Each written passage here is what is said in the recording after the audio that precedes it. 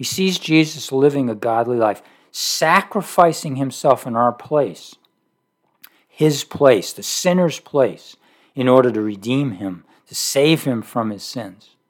In that place, then, at that point, the righteousness of God is imparted to him. He becomes a born-again believer, and he trusts in God for the salvation of his souls.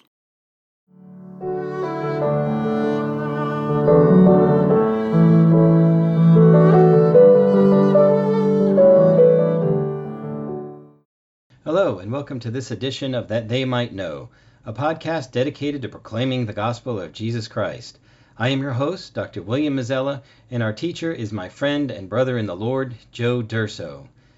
After enjoying this discussion of God's Word, if you're seeking discipleship or biblical counseling, please email us. Now for today's message. Dear Lord, we recognize that when our Lord prayed, he prayed for his own, and he said, sanctify them in the truth. Your word is truth. We understand that Jesus' words are truth. We ask, dear Heavenly Father, that this word that's spoken here would be true to your word. I pray, dear Lord, that your word would be made plain and clear.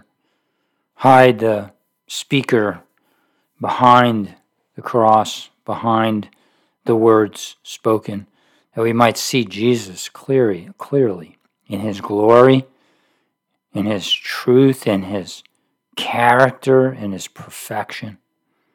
We pray, dear Heavenly Father, that your word would have impact on all of our ears and our hearts and our minds as we consider this great book of Romans. We ask that you would bring forth the truth from the book of Romans so that we would understand salvation clearly and to the glory of God. We ask these things in Jesus' name. Amen. This is episode 24 in the Roman Revelation series. Jesus' Spiritual Power for Living is the title, and it's from Romans 8, verses 7 through 11. Jesus' spiritual power for living. You know, life on earth reflects death and alienation from God. Paul quickly reviews some in Galatians 5:19 through 20. That is, some of the ways that life reflects death and alienation from God. Quote, now the deeds of the flesh are evident, which are sexual immorality, impurity, indecent behavior, idolatry, witchcraft, hostilities, strife, jealousy, outbursts of anger, selfish ambition, dissensions, factions, envy, drunkenness, carousing, and things like these. You read the newspaper, you watch the movies, you just live life. You go to a job in your own home, and we see these things. We see them at work. We see them in our extended family if we're Christians and we're giving every effort to apply faith to the Word of God. And when we take our eyes off the Lord, we see those elements in our own home. We see them in government, in false churches, in true churches where the devil gains a stronghold, in entertainment, in books. Our culture is saturated with selfishness, self-centeredness, and self-attainment. And these things reflect death and alienation from God. The life of God reflects the best that men can be. James, in his letter toward the last part of chapter 1, contrasts two kinds of living, the true and the false in Christianity. One leads to death, and the other leads to life. It is living life at its best, here and now. James 1:19 through 27 says this. In the exercise of his will, he gave us birth by the word of truth, so that we would be a kind of first fruits among his creatures. You know this, my beloved brothers and sisters. Now everyone must be quick to hear, slow to speak, and slow to anger. For a man's anger does not bring about the righteousness of God. Therefore, ridding yourselves of all filthiness and all that remains of wickedness, in humility receive the word implanted, which is able to save your souls. But prove yourselves doers of the word, and not just hearers who deceive themselves. For if anyone is a hearer of the word, and not a doer, he's like a man who looks at his natural face in a mirror. For once he has looked at himself and gone away, he has immediately forgotten what kind of person he was. But one who has looked intently at the perfect law, the law of freedom, and has continued in it, not having become a forgetful hearer, but an active doer, this person will be blessed in what he does. If anyone thinks himself to be religious, yet does not bridle his tongue, but deceives his own heart, this person's religion is worthless. Pure and undefiled religion in the sight of our God and Father is this: to visit orphans and widows in their distress, and to keep oneself unstained by the world. That's James 1:19 through 27. So as we look at this passage and these verses, we learn this. He's speaking to his hearers, and he's telling them that the church is something new. It's a first fruits of among his new creation, what he's doing new in the world. So he tells them everyone should be what? Quick to hear, slow to speak, and slow to anger. That's, judging is part of life. It cannot be avoided. When Jesus said don't judge, that passage, when you'll take a close look at it, it's really talking about don't judge wrongly. Don't be quick to judge and stand in God's place. But not making judgment is ridiculous. It's like walking across the street without making a judgment whether it's safe or not. There's so many judgments that have to be made, good, important judgments. It's just the really bad kind of judging that is eliminated in the scriptures. Right here, we're talking about making a judgment. The judgment is, how should you live your life? Should you be slow to hear, quick to speak, and quick to get angry? Or should you be quick to hear what other people say, put them first, see what's really going on, and in this way, you need to be slow to speak and slow to get angry. And then he says, man's anger doesn't bring about the righteousness of God. What's first place in our life? Is it what we want, what we desire, or is it God? True religion, true Christian religion, puts God first in everything. It puts what he considers right first in everything. So therefore, he says, ridding yourselves of the filthiness that remains of wickedness. We're not perfect. A child of God brought to Christ, puts his faith in Jesus Christ and begins to trust God for life, for living, to make him a different person, the way he lives out his life. But there are things that remain. There's wickedness that remains. There's the need for humility to receive the implanted word so that we might be humble in the way we approach life. So we don't depend upon ourselves, but rather we depend upon God for the saving of our souls. So then he goes on and says, prove yourselves doers of the word and not just hearers.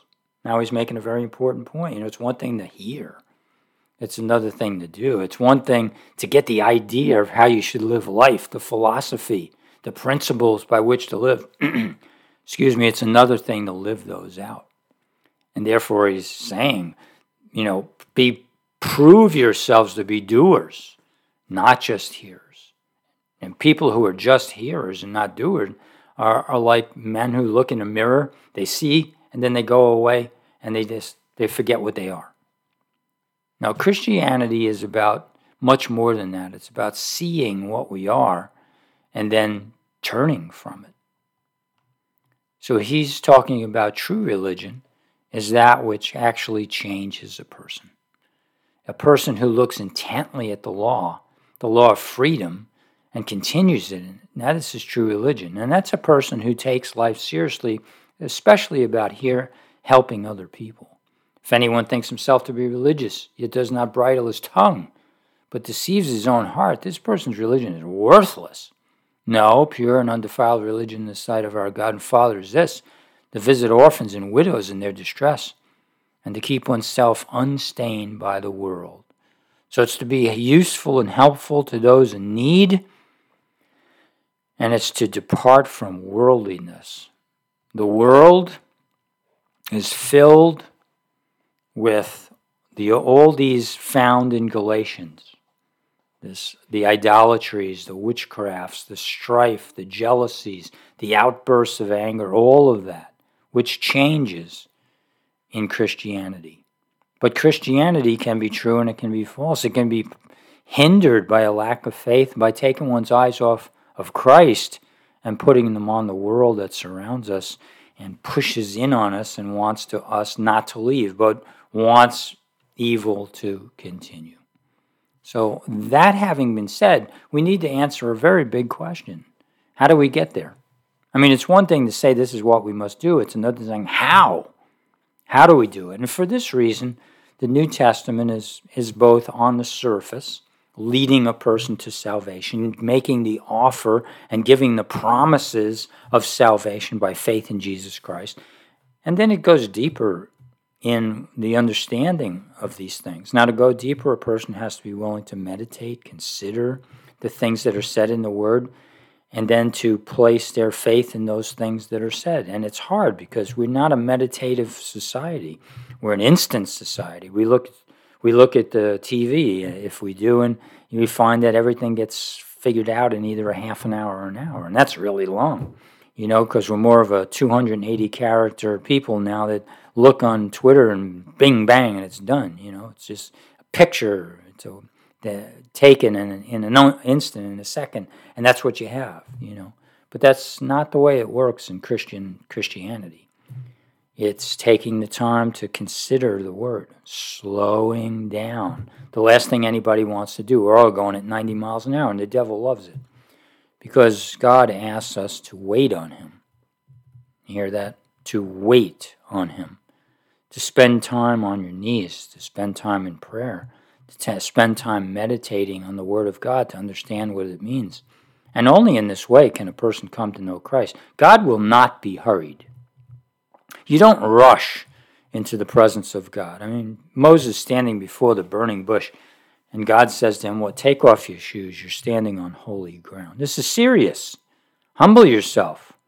You don't even, how a man feels when you're barefoot, not like you're running around with tongs at the pool. I'm talking about you're at a dinner party and everybody's dressed to the T, and you have to be the same as everybody else. And how funny you feel when you're not wearing a tie and a suit and everybody's dressed up, let alone walking in without shoes. Before God, we humble ourselves. That's what's meant to be. Because God is the creator of the universe. He's the first. He's the last. He's always. He's eternal. All concepts we can't quite grasp. But this is who we're dealing with. I say all of that to bring us to the passage in Romans chapter 8, verses 7 through 11, by which we need to consider these things with a little depth. Understanding and patience, waiting on God. So beginning at verse 7 from Romans chapter 8, it says this: because the mind set on the flesh is hostile toward God, for it does not subject itself to the law of God, for it is not even able to do so. And those who are in the flesh cannot please God. However, you are not in the flesh, but in the Spirit, if indeed the Spirit of God dwells in you.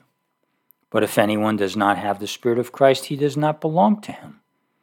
If Christ is in you, though the body is dead because of sin, yet the Spirit is alive because of righteousness. But if the Spirit of him who raised Jesus from the dead dwells in you, He who raised Christ Jesus from the dead will also give life to your mortal bodies through his Spirit who dwells in you. May God bless the reading of his word. Romans chapter 8, verses 7 through 11. Now, in this section, we understand this, first of all, from verses 7 8, hostility toward God is not pleasing toward God. Hostility toward God is not pleasing toward God, because the mindset on the flesh is hostile toward God. We looked at this last time. Hostility is the mind set on the flesh. So thinking about the body, what the body needs, just look at a commercial on TV, just look at a movie, just read a book. You will be, from any point in the world, any person in the world, you will get a focus, most people, on the body, its needs, the here and the now, that which is passing away. And all of that focus on the world, by the world, is hostile toward God. That's what this says. The mind set on the flesh, on the here and the now, on the needs of the body, on the needs of the temporary. It's hostile towards God. God who has an eternal purpose for man. For it does not subject itself to the law of God. Thou shalt not have no other gods before me. Let's start right there. No other gods. And that's what we have in the world. Everything is a god. Everything is more important than God, because God is not important at all in the world.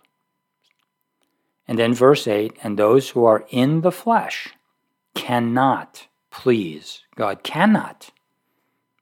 They're incapable of it. So they're unable and they're unwilling to please God. Cannot please God. In verse 9, he goes on and says, however, you are not in the flesh, but in the Spirit. Now, wait a minute. Before we look at that, let me back up just for a minute. So hostility toward God is not pleasing to God, verses 7 and 8. The mind set on the flesh is a mindset of fleshly living.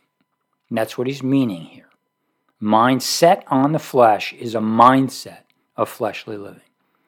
And as we looked at the false and the true from James chapter 1. Now, when we look at the Old Testament, we see a man named Jacob. And this is a good picture also of this whole mindset of worldly living. And the two different types. There's the godly that are seeking everything they can to avoid living a worldly life. And the world that just doesn't know any other way. And in Jacob, we see that he had 12 sons. And we have Joseph, the dreamer. The one who had a coat of many colors. And he sees himself being raised up over his brothers and even over his father. It was a dream. It was a dream given him by God. He shares it. He didn't have to share it. He might have taken some pride in it. I don't know his heart. That's the way the scripture reads. And certainly upset his brothers and even his father. But Joseph turns out to be a very spiritual man. He took a hard road, not by his own choice, not at the beginning, but he took it, and he took it with grace and with forgiveness.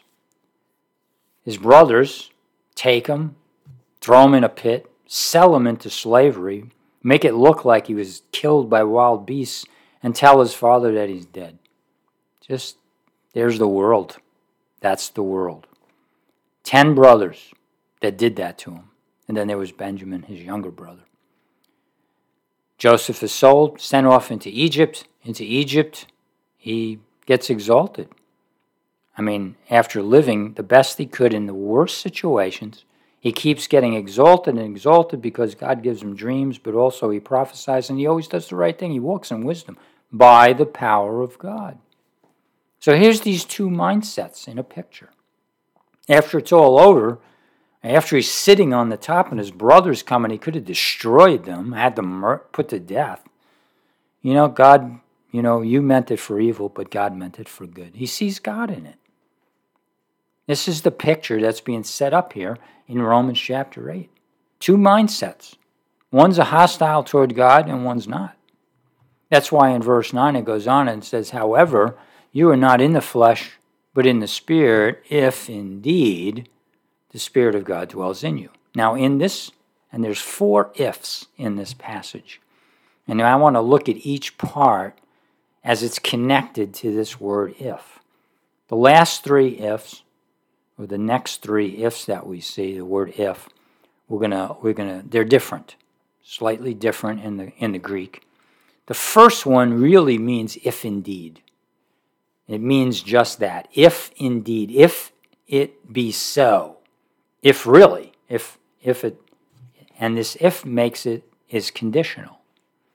It's conditional on this very fact. However, you are not in the flesh, but in the Spirit, if indeed the Spirit of God dwells in you. That's just the way it reads. I mean, if the Spirit of God doesn't dwell in you, then you are in the flesh. And so he's bringing into question initially, are you a Christian person or not? If indeed you are a Christian person, then this follows. If you're not, if you're self-deceived, like James is pointing out, the difference between the doers and the dreamers, the ones who embrace their humility and their sinfulness and their wickedness, and those who just leave it and forget about it right away. There's the two. But here in verse 9, he's setting up that same scenario. However, you are not in the flesh, but in the Spirit, if indeed the Spirit of God dwells in you.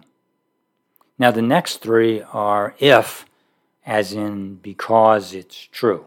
It's still if, but it's with the assumption that it is true in the Greek. The truth is assumed in the use of the word if. So verse 9 again, but if anyone does not have, at the end of verse 9, but if, this is the second if, but if anyone does not have the Spirit of Christ, he does not belong to him. So the point that Paul is making is very clear. In the latter part of verse 9, which is, but if anyone does not have the Spirit of Christ, he does not belong to him. So contingent upon belonging to Christ, a person must have the Spirit of Christ.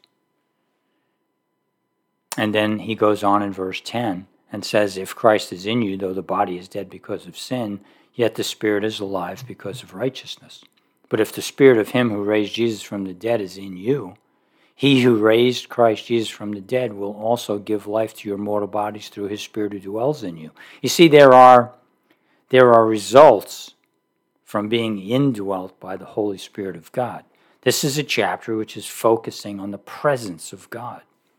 Let me ask you, let's just break for a second in our thought here in understanding the Scripture. When you go through life, do you feel like you're never alone? Do you have someone always living with you? You can stop at any time. You can break if you want, if you have to, and just bow your head and pray. And someone's listening. I mean, you really know someone's there. You're not going through the motions. You're not speaking words into the air, and they're not touching anyone's ears. You can't see, feel, understand. Actually, it's something much better than that. It's something where you find relief, you find joy, peace, contentment in a situation where you know someone's there. You have the conviction that Almighty God is listening. That's what we're talking about here. We're talking about the presence of God that's so real, so present in the moment. It's a real relationship. Someone's listening, just like you would talk to a normal person on earth. And you're having two-way dialogue. Sometimes you're talking to someone, they're just not listening. Like, they're not listening. I know husbands and wives understand this, but everybody does to some extent. Well, here we're talking about there's these effects that take place, serious effects. And it's continued upon this, there's someone right inside, closer than any friend could ever get. I mean, right on the inside, and they have your ear. You have their ear, and they're listening to you. That in mind, make this statement, because the Spirit of Christ does not take up residence in the hearts of unbelievers. They do not belong to Christ. Because the Spirit of Christ does not take up residence. Oh, you're listening, you've heard from God. I mean, that's the idea from the world of unbelievers. They don't belong to Christ. A person who has that view of God, no one can hear from God. I mean, that's just presumptuous. That's the thought of an unbeliever. Residence is contingent upon ownership. Just as ownership is contingent upon the residence of the Holy Spirit in the believer, so the residence is contingent upon ownership. They're both two sides of the same coin. Unbelievers are enslaved to the lusts of the flesh, idolatry with the world, demonic spirits that can control the mind and the philosophy of worldliness. Believers are capable of overcoming the flesh, the world, and the devil. Believers are. But only through faith. Verse 10, if Christ is in you, though the body is dead because of sin, yet the Spirit is alive because of righteousness. If Christ, and that's kind of assumed, is in you, though the body is dead because of sin, yet the Spirit is alive because of righteousness. The body in and of itself does not contain spiritual life, the life of God. And we get this in Genesis chapter 2 and verse 7, familiar verse to many. Then the Lord God formed the man of dust from the ground and breathed into his nostrils the breath of life, and the man became a living person. So it came to life, unlike dead things, inanimate objects, similar to animals which are spoken of as living things, meaning they are biological machines.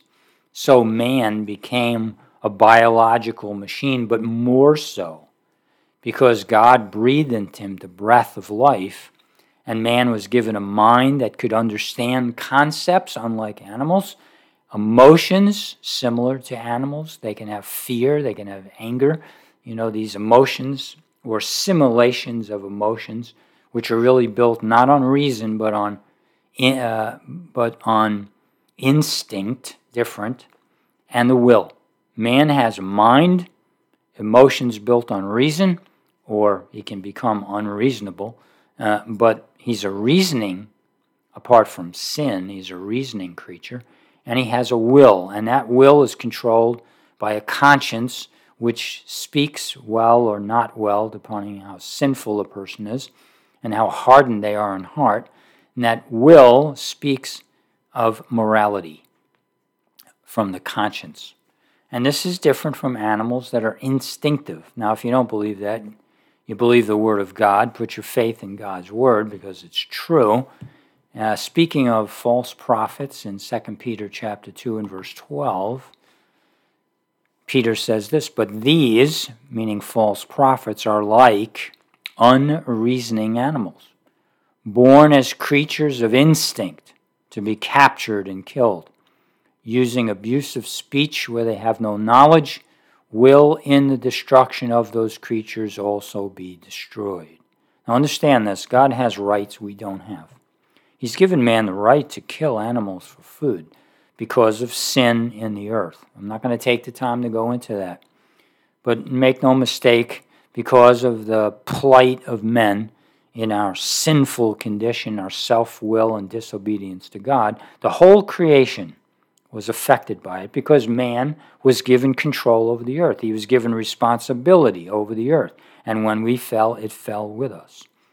When a man falls in his household, he destroys the household. We all should, as mature people, understand responsibility because how irresponsible people we are, as in driving a car. You can kill people. It's the state of things, the way they are, the way they work in God's universe. God is very mature. God is perfectly mature. God is perfectly responsible. Men are not. Now, we judge God by our standards. Let's not go there. Let's understand for a moment. Let's slow down. Let's understand that God is what His Word declares Him to be. Will not the God of all the earth do what's right? Yes. God's Word declares it. God never lies. God is good. Let's go from that by faith. Take that as God's Word, especially if you're a believer right now. And then also, a human being is a sinful and fallen race that is not redeemed by the blood of the Lamb. And if a person is not, and indwelt by the Holy Spirit, is like a natural brute beast. The whole sinful race is, apart from redemption, not possessing the life of God, as all are meant to be. Man was created in the garden, and he was, as we said, he was given the breath of life. He was given all of those abilities. He was given a conscience, and he was able to speak. And he was in a slightly different state, well, not even slightly, than the redeemed. He was naive. He was perfect. He was good, as God created him. But he could fall. That's different, the way it is with the redeemed. For this reason, Paul tells us, if Christ is in you, though the body is dead because of sin, yet the spirit is alive because of righteousness. What's that mean?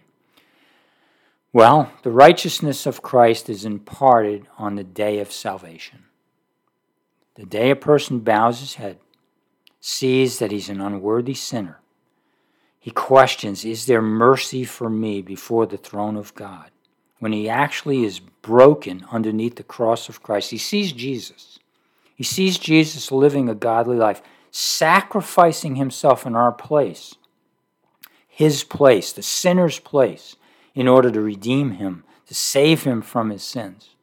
In that place, then, at that point, the righteousness of God is imparted to him. He becomes a born-again believer, and he trusts in God for the salvation of his souls. A believer is a person who receives Christ as Lord. If thou shalt confess Jesus as Lord, thou shalt be saved. He trusts Christ to save him from the hour of judgment that's coming upon every generation, every person from every generation. He trusts God to sanctify and keep him from evil by delivering him from sin all the days of the rest of his life. This is what it means that if Christ is in you, though the body is dead, that fleshly mindset, yet the spirit is alive because of righteousness. So there's this two parts of the person who is redeemed. The Spirit of Christ takes up residence in the heart of a believer. And that brings us to verse 11. But if the Spirit of him who raised Jesus from the dead dwells in you, and it's assumed that it does at this point, if the Spirit of him who raised Jesus from the dead dwells in you, he who raised Christ Jesus from the dead will also give life to your mortal bodies through his Spirit who dwells in you. Now, I have to tell you, this is really good news for the believer.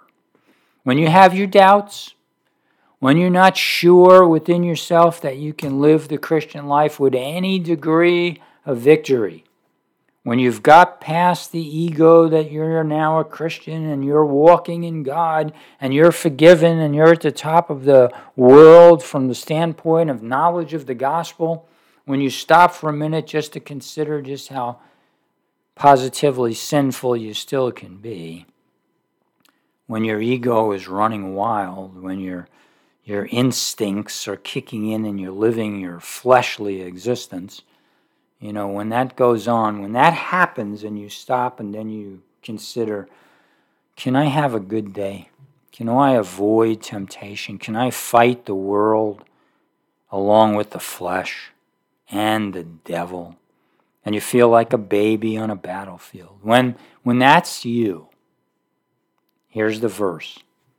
But if the Spirit of Him who raised Jesus from the dead dwells in you, in fact is dwelling there, and you can get the joy in the presence of God, and you can feel contented that you have God's ear, and He's willing to hear, and He loves you infinitely. When that's the case, then He who raised Christ Jesus from the dead, the resurrection of Jesus Christ, is being imparted at this place of faith and trust in what God's saying right here.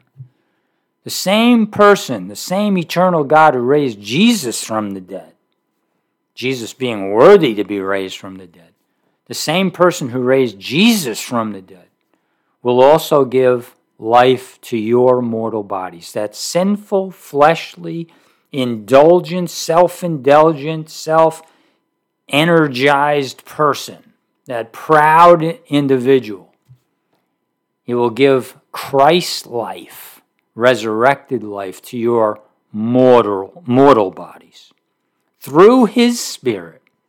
It's not you, it's through Christ, the Christ who dwells in you. That's the promise. In this life, our mortal bodies, the bodies of believers, are not meant to be in control. But the life of the living Christ is to be in control by grace through faith. And this is what Paul says when he wrote to the Corinthians in his first letter in chapter 15, verses 42 to 49. He said this, "So also is the resurrection of the dead. It is sown a perishable body, it is raised an imperishable body. It is sown in dishonor, it is raised in glory. It is sown in weakness, it is raised in power. It is sown a natural body, it is raised a spiritual body. If there is a natural body, there is also a spiritual body. So also it is written, the first man, Adam, became a living person." We already talked about it. The last Adam was a life-giving spirit. Big difference between those two. Adam was just a man. He was a naive man. He was perfect in the day he was created. He was good, but he was capable of falling, and he did. And he brought the whole race with him. He brought us all with him. The last Adam, that's Jesus Christ, was a life-giving spirit.